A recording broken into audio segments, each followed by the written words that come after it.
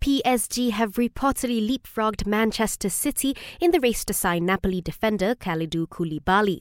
City were the favourites to sign the Senegal international, but their interest has since cooled amid tough negotiations between the two clubs. It's believed that City are now looking at other defensive options, including Sevilla centre-back Jules Koundé. Meanwhile, it's believed that PSG are willing to pay £75 million for Koulibaly. Luis Suarez has reportedly terminated his contract with Barcelona, which still had a year left to run. Suarez, whose surplus to requirements under Barca boss Ronald Koeman, is believed to be close to joining rivals Atletico Madrid. Danny Rose's hopes of leaving Tottenham this summer have suffered a blow after Italian club Genoa reportedly pulled the plug on a deal. And Sevilla insist that they have no plans to sell defender Jules Koundé, who's been linked with the move to Man City. Watch the best sporting actions only on Astro.